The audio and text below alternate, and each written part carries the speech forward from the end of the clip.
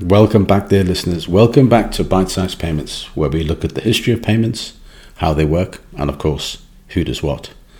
So after a few episodes where we've explored payment rails, this episode is going to be all around the key stakeholder in payments. The stakeholder that is often overlooked, but frankly is at the heart of payments. We're going to discuss the most important stakeholder of all in today's episode, and it's all about you, dear listener, the citizen, and your role in the payments ecosystem.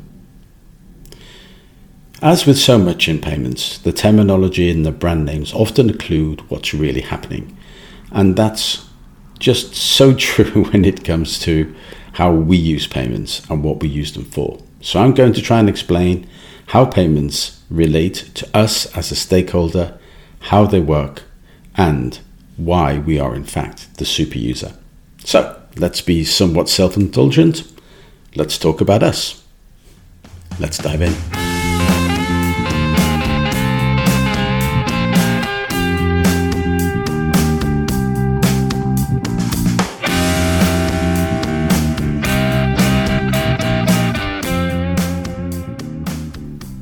So it really is all about us. The payments ecosystem, as we've tried to unpack, is a complex network of banks, payment processors, governments, businesses, merchants, etc. But at the heart of it all is us, the citizens, the consumers, if you will, the users of these systems. But whether you're buying groceries, paying bills, or sending money to a friend, you are an essential part of this ecosystem. So while nobody, well, very few anyway, wake up in the morning and think, today's the day. Today's the day I'm going to make a payment. More likely you will want to buy a train ticket or a cup of coffee, etc. And therein is kind of the issue that we have. When we think of our use cases, we don't think about payments, we think about purchases. We may think about being paid or paying our bills, but all of these things are in fact payments. And we use and consume a lot of payment types, ACHs, cash, cards, immediate payments, occasionally RTGSs, real-time gross settlements, even checks still. And sometimes even cross-border SWIFT transactions. So what types don't we use? Well, actually, not a lot. But we don't tend to think about it like that. In the earlier episodes, we took a journey back in time, from bartering for goods to shells, how coins came about, how paper came about, but the way that we pay and are paid has evolved. Today, it's more likely that you'll talk about card payments or digital payments or mobile wallets, because they're pretty much the norm. But it wasn't that long ago that we just had cash and checks. You were typically paid in cash, and are most likely going to be paid by ACHs, as Eric and I discussed.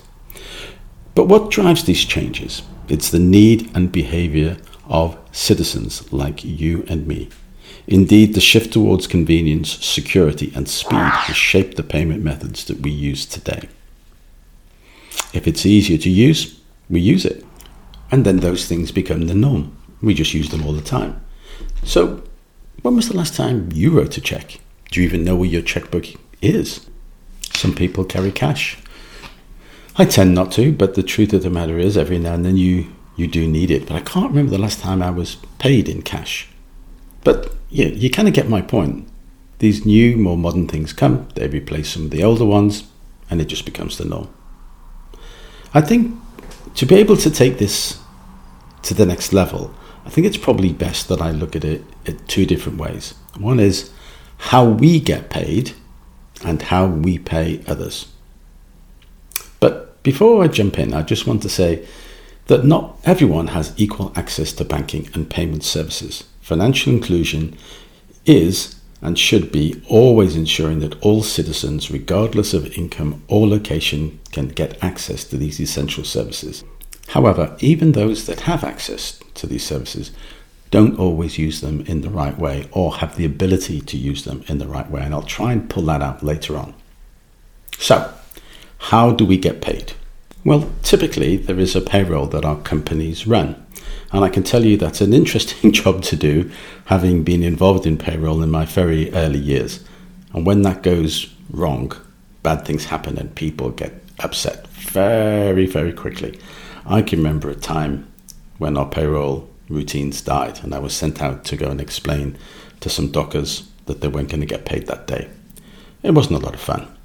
Anyway, the truth of the matter is they create the payroll run. There is a cut-off when they can't make any more changes, and then they prepare the ultimate file and they send that out to the clearing system, the ACH system, BACS if you will, here in the UK.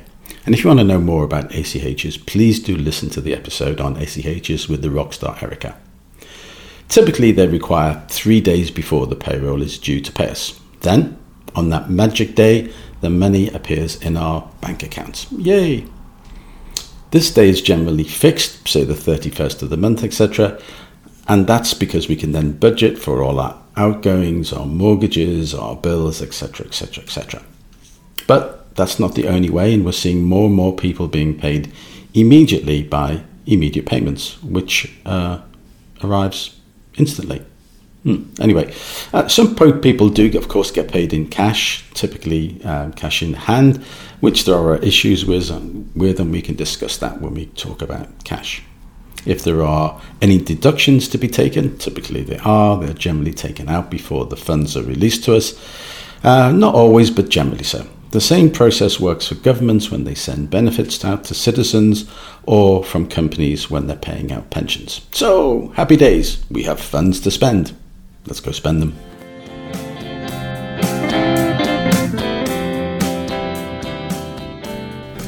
So, let's discuss how we spend. Of course, we still use cash, we still use checks, and in different countries and cultures, people use more cash or less cash, and some people love their checks. Now, as I said, I can't remember the last time I wrote a check, but hey, some countries really do love their checks.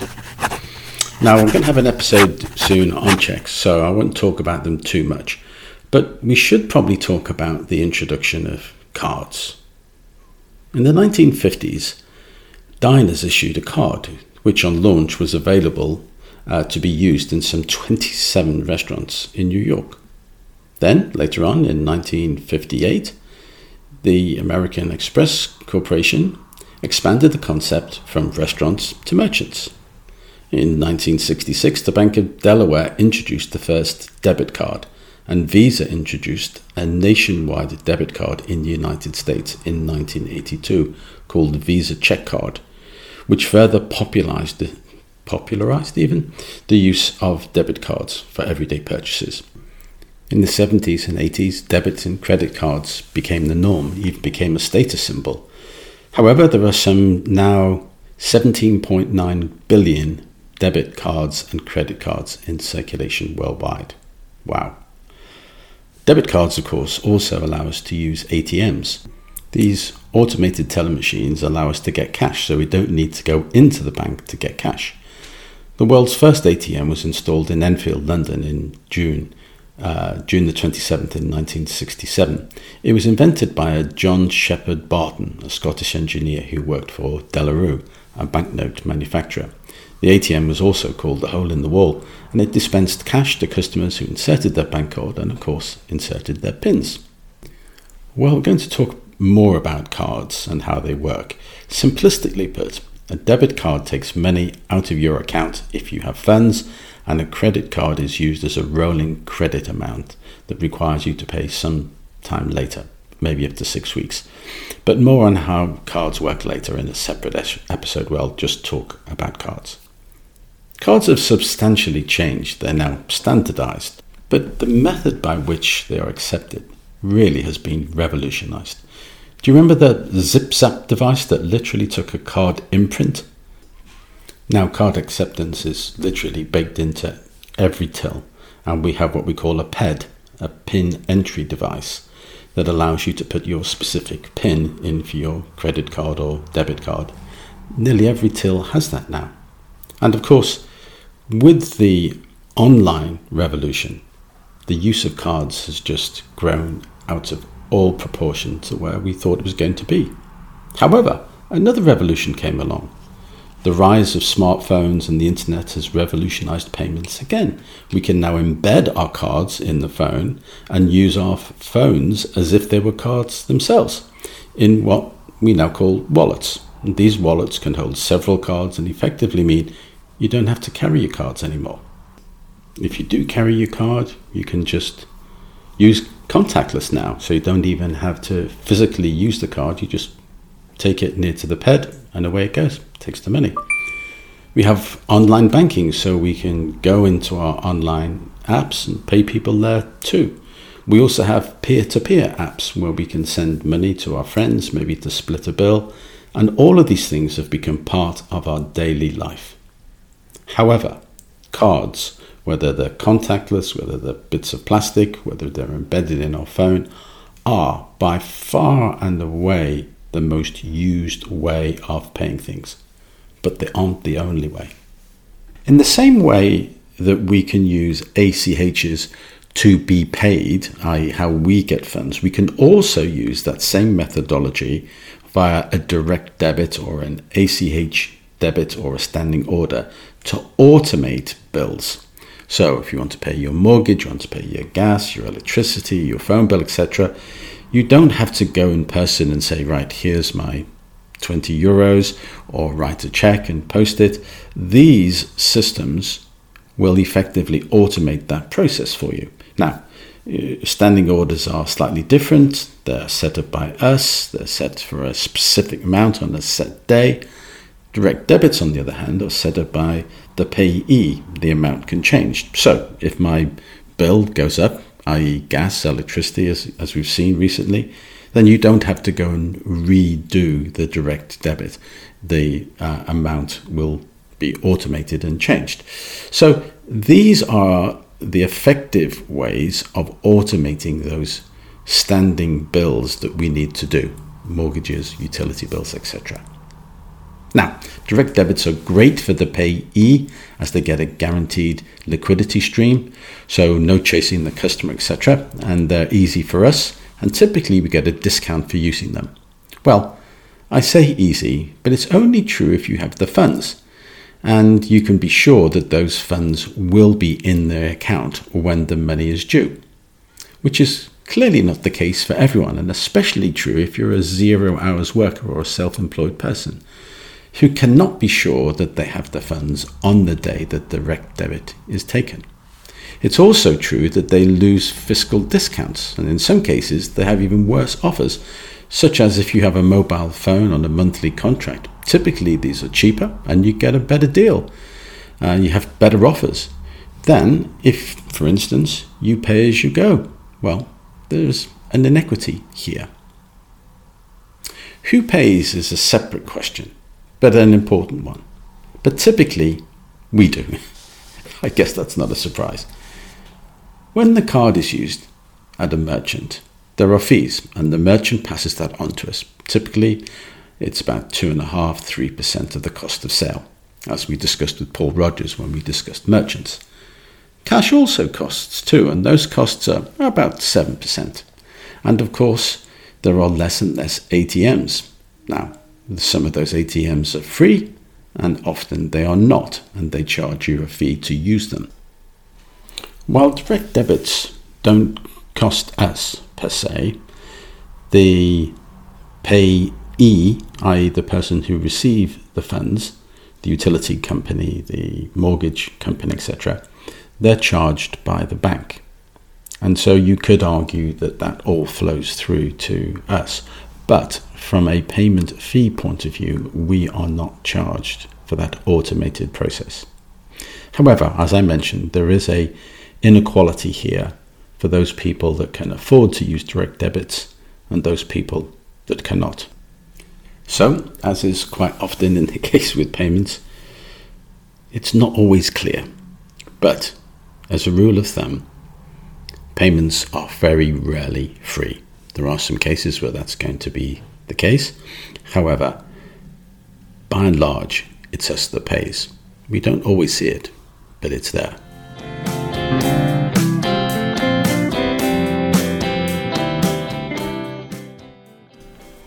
Now, there are two other use cases that we need to talk about.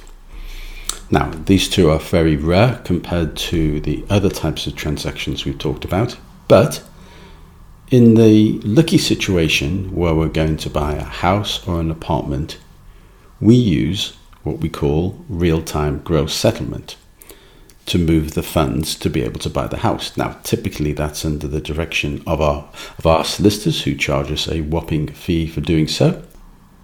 RTGSs are most commonly used by corporates, as Roy and I discussed. But for those times when we need a key purchase, we use them too. But how many times in our lifetime? Well, anyway, so we do use them to buy property or very large items. Now, there is another use case, and that use case is essentially for sending monies across border. So whether that's you're sending money to friends or family in a different country, or you're sending money to your kids at college in a different country, then you can send them that money via SWIFT, which effectively does the foreign exchange and transfers the money to the account that they need. Now, by the way, that's a very expensive way of doing things if you use the high street banks, but as I'm sure people are aware, there are cheaper ways of doing that. But that means that we citizens really are the super user of payments. While we're not moving millions and trillions, we do touch just about every payment type, and that, I think, makes us special. But we are fickle. We want it easier, quicker, safer. We drive payments faster than any other stakeholder. Think of the use of cards, from the Zips app to contactless to using them via our phone. We're using less and less cash, and we automate things as best we can with direct debits. However, typically we don't care what these underlying payment methods are.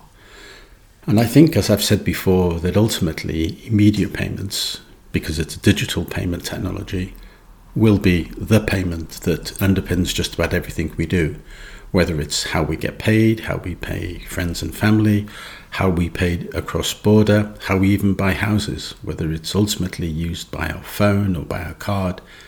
I believe that the ultimate rail will in fact be immediate payment rails. It's also true to say that our role in payments is changing. Newer generations, older generations, we adopt things very quickly, and especially as we saw during COVID times, contactless and using our phones really changed the way that we do things. It's pretty hard now to find a merchant that won't take a payment from a phone. Very rare indeed. But it's also true to say that what we want from payments changes as we get older. When we're younger, slightly more laissez-faire. As we get older, we have other things to think about. We have to pay gas bills, we have to pay the mortgage, and so we think about things in slightly different ways. Having said all of that, the real key thing here is that we, as citizens, as a stakeholder, we are the recipient and the initiator of nearly all the transactions around the world. And, as I hope that I've shown, we've used nearly all the different payment types that actually exist. We really are the super user of payments. And let's not forget that, because I think it's really important that sometimes we just get a little bit overlooked. It really is all about us.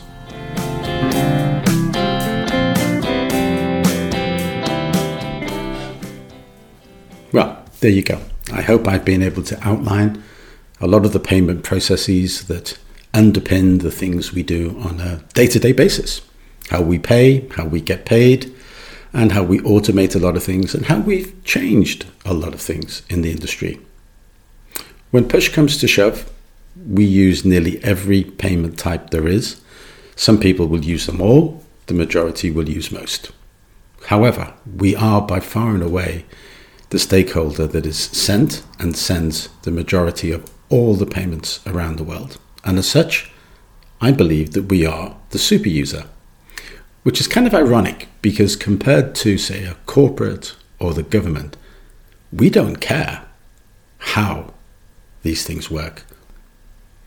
All we care about is that we get paid and we can buy things, hopefully in an easy, automated way. But lest we not forget, we are truly at the center of the way the payment works, and we have a large say how they work. Cheers. Oh, just before you go, if you'd be so kind and you've enjoyed the podcast, tell a friend for me. Just say, hey, give this a listen. It's worth a go. Thanks a lot. Cheers again.